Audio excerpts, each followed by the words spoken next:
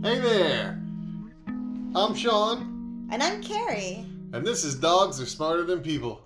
It's a quirky podcast that gives you a writing tip and a life tip, and we always start off with a random thought that's random. Very random. This episode is about keeping your cat off Tinder. Woo! Yeah, man. That's right. Enjoy, folks! Hey, so it's a random thought in the office time, bae. What's our random thought about that? Well, I've been thinking a lot about this, and there was a study back in June that basically said that if you're a straight man, and it was very, very focused on straight men, because all studies seem to be focused on straight men. No offense, I know you're a straight man. Uh-huh. Mostly, at least. And, the study was that women are less attracted to men who have cats in their dating profile pics. Really? Yes. Apparently, according to this study by Colorado State University and Boise State University, and the study was published in the journal Animals. Yeah. Which makes me think of 80 songs. Animal, animal.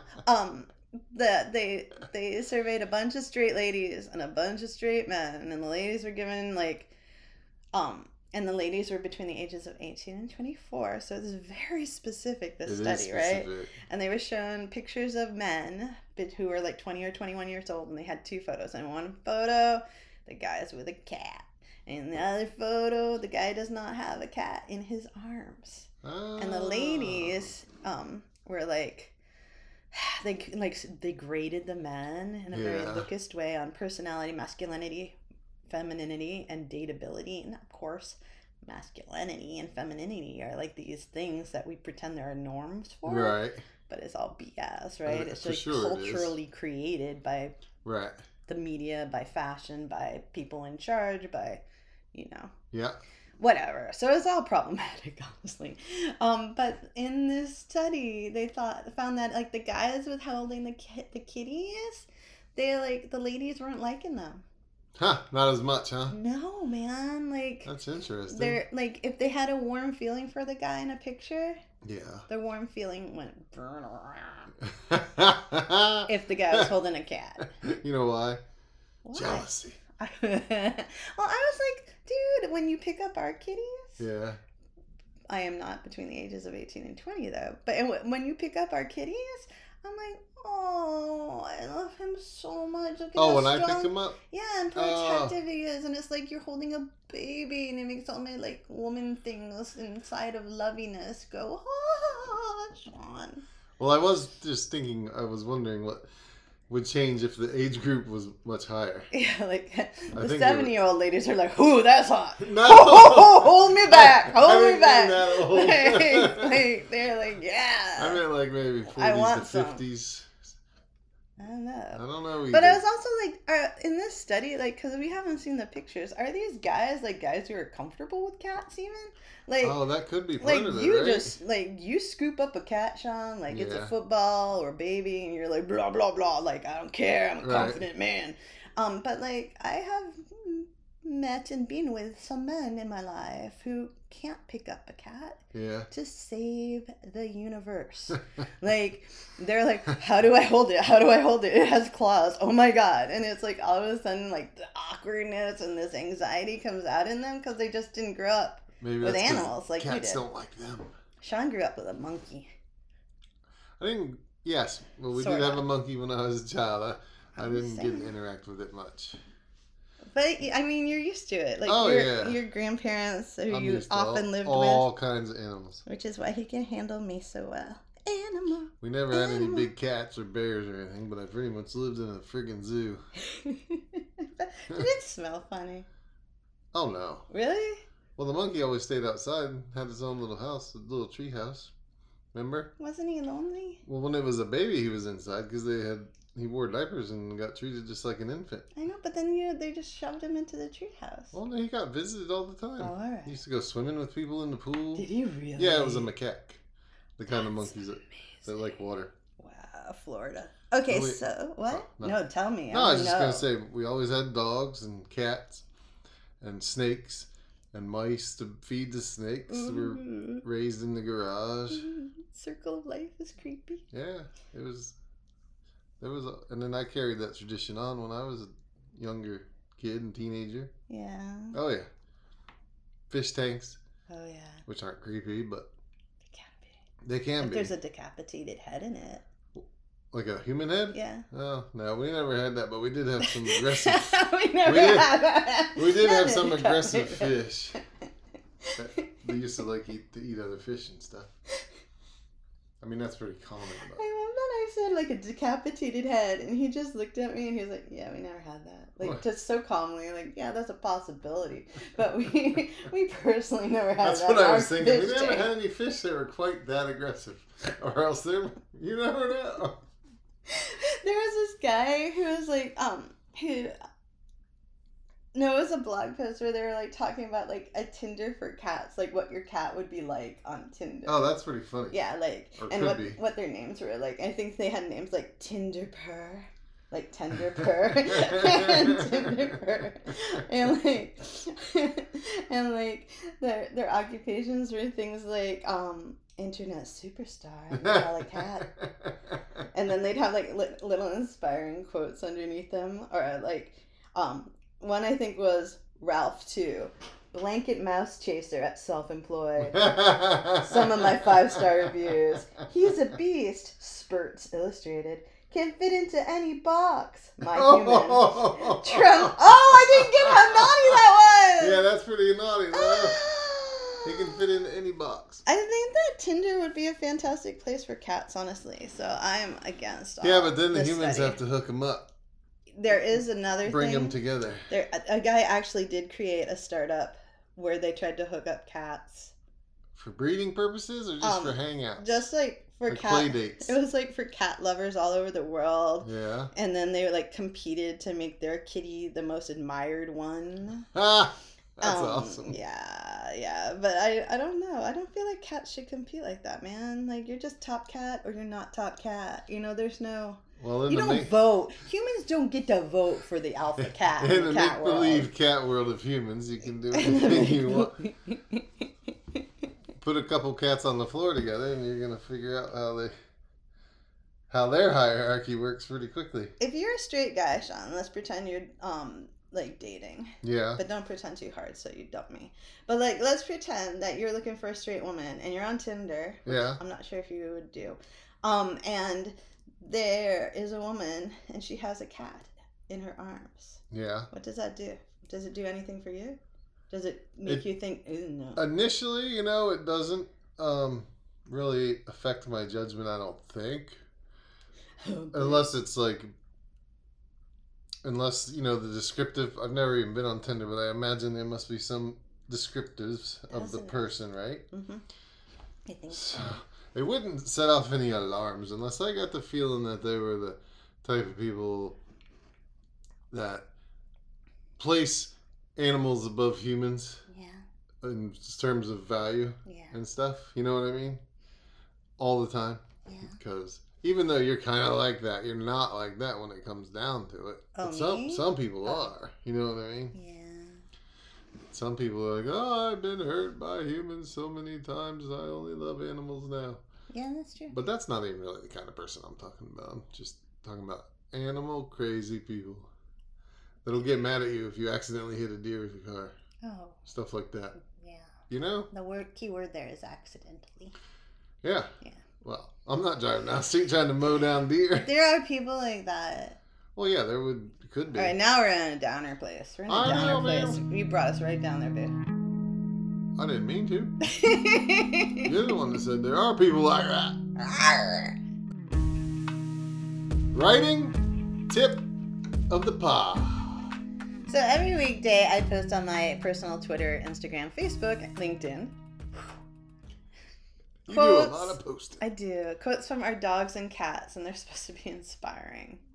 And they Supposed are for a to lot of be. people. A lot of times I've realized. Yeah, and sometimes they're just about bacon and naps because bacon and naps can be inspiring. Sean was just yawning a second ago, honestly. If we hadn't just eaten breakfast, I'd love some bacon and then a nap because I want a nap right now.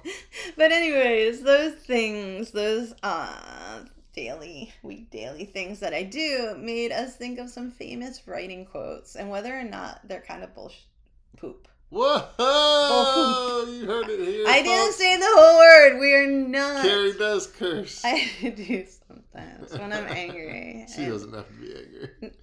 But mainly when she's angry. When I'm self-righteously angry. Yeah. When I curse. And how very privileged some of those quotes are. Oh, yeah. Yeah. Sean doesn't like the P word, but it's... Privileged? Yeah. It's not that I don't like it. All right. But we're using it because it's appropriate here. Like Marianne Williamson, who we are sure is an incredibly lovely person who once ran for president, wrote a ton of books, and has a lot of people who love her. So this is not against her. This is just about her quote, right? Yeah. And her quote was... Nothing binds you except your thoughts. Nothing limits you except your fear. And nothing controls you except your beliefs. And this is lovely, right? And it's partially true. But it comes from the perspective of a really lucky person who's white and good looking and has had advantages as a white American. That's right. And it's hard to say nothing binds you except your thoughts to a political prisoner who is legit in chains. Right. It's hard to say that to a black man or a woman in the U.S. who's in jail for something as silly as pot. And it's hard to say that for someone who has paralyzing fear because of trauma that's happened to them or her or him in their past life. Right. Past part of their life, right? Right. So, it's gosh, that's a great quote. But it's not applying to everybody, right? And that's kind of the point. Generalizations can be so inspiring and they can have truth in them for some of us, right? Yes. And sometimes those brilliant quotes pertain to most people.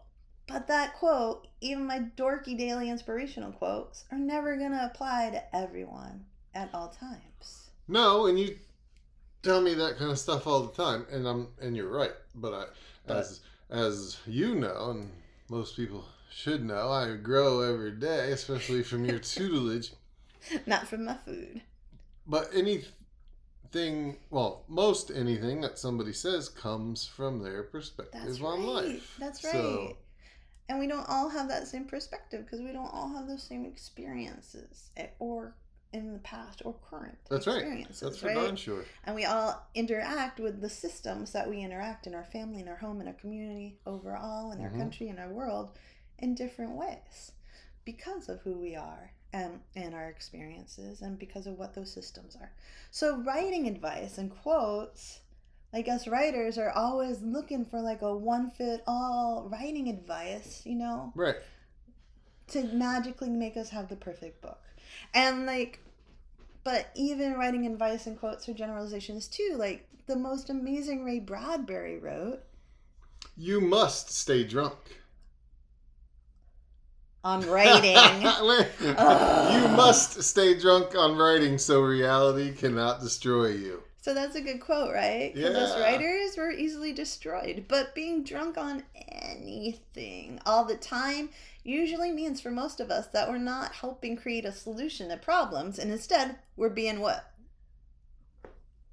I don't know. We're being drunk, Sean. We're putting lampshades. We're being drunk. We're putting lampshades on our head. And we're saying, no, I can't hear you. I'm writing. Right. And it's not the best look, really, is it? Yeah, no, it's not at all. And I didn't read ahead. But to answer your question, because I was thinking that if you get locked into anything like that, any belief system, then you're not being an expansive thinker and you're limiting yourself to that. Yeah. Right. So. But sometimes, the advice is cool. Right? Well, you want to give a cool advice thing from Tiffany Jackson? Be strategic and resilient in the pursuit of your dreams. That sounds like a cheesy quote, right? But nah, I'm serious. Resilience is one hell of a quality to master, and not many have the skin for it. That's a really good quote. That pretty much applies to everyone and anything. Yeah, that's right. Jacqueline Woodson, another great writer, said, "People are going to judge you all the time no matter what you do. Don't worry about other people. Worry about you." That's true as well. She's wonderful. But sometimes you have to worry a little bit about other people. Right. Yeah. Otherwise, you're just thinking about yourself all the time, right? And you're a narcissist, and you're, But what she's saying is, don't let what other people think limit you. Exactly. Yes. And then Henry David Thoreau. Hey, that's a white guy. We'll give it to you, Sean. All right. How vain it is to sit down to write when you have not stood up to live. I actually thought you'd like that one. Oh, I do. Yeah. I think it's really good because, what's he saying? Anybody can sit in a shack and write crazy stuff and send out mail bombs. But if you don't, if you don't stand up for what you really live to believe, then you're not really living. Yeah, you gotta stand for something, or you're living for nothing. You can't. But like, you can't write about experience without having it.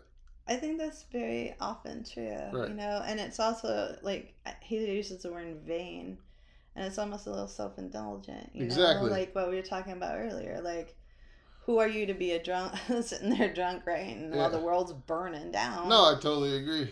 Unless you're being paid to be a chronicler. But you should act as well as write. And writing is an action, but often to live the biggest lives if we live the biggest lives that we can live, we write better books. Yeah, and not only that, if you're going to be writing about something that's like super important, as in some sort of nonfiction, how can you write about something that you haven't experienced? Right. You know?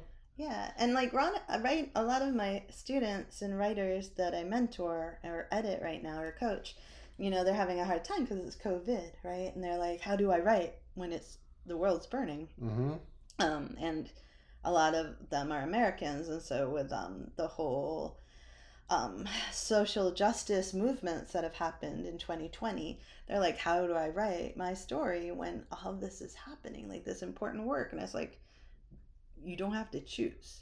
You can be part of the work and beliefs that you believe in personally, but you also want to be, it's the best time to write because you're chronicling what's happening from your perspective. Right. So that people in the future can understand it, but also so that you can motivate and energize people of the now, right? And Isabel Allende had this amazing writing quote that says, write what should not be forgotten.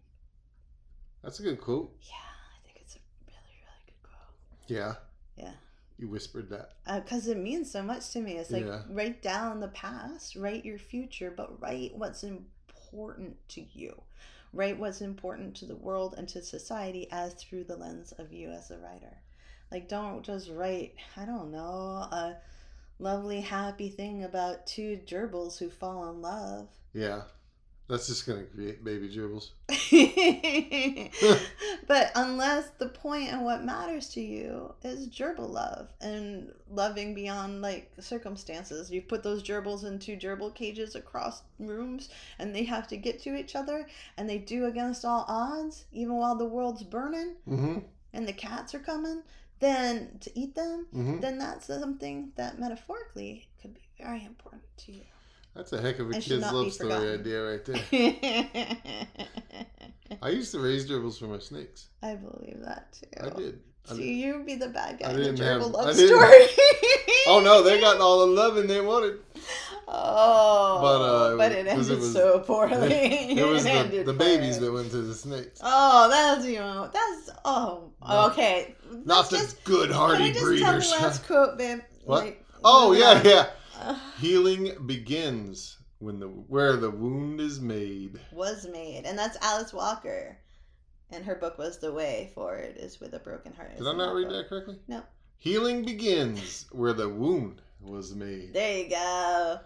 You just put it in the present tense. Oh. Maybe because we're making wounds right now, man. Maybe.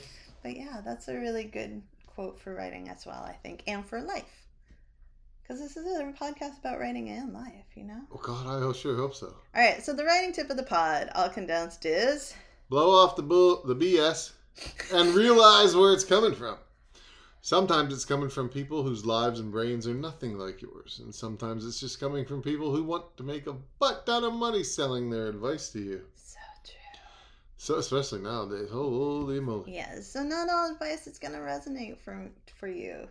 Even our advice might not resonate from you. Blow it off, man. If it doesn't work for you, blow it off. Right, baby? That's right. Shawnee blows off my advice all the time. I do not. Give me a good example right now on the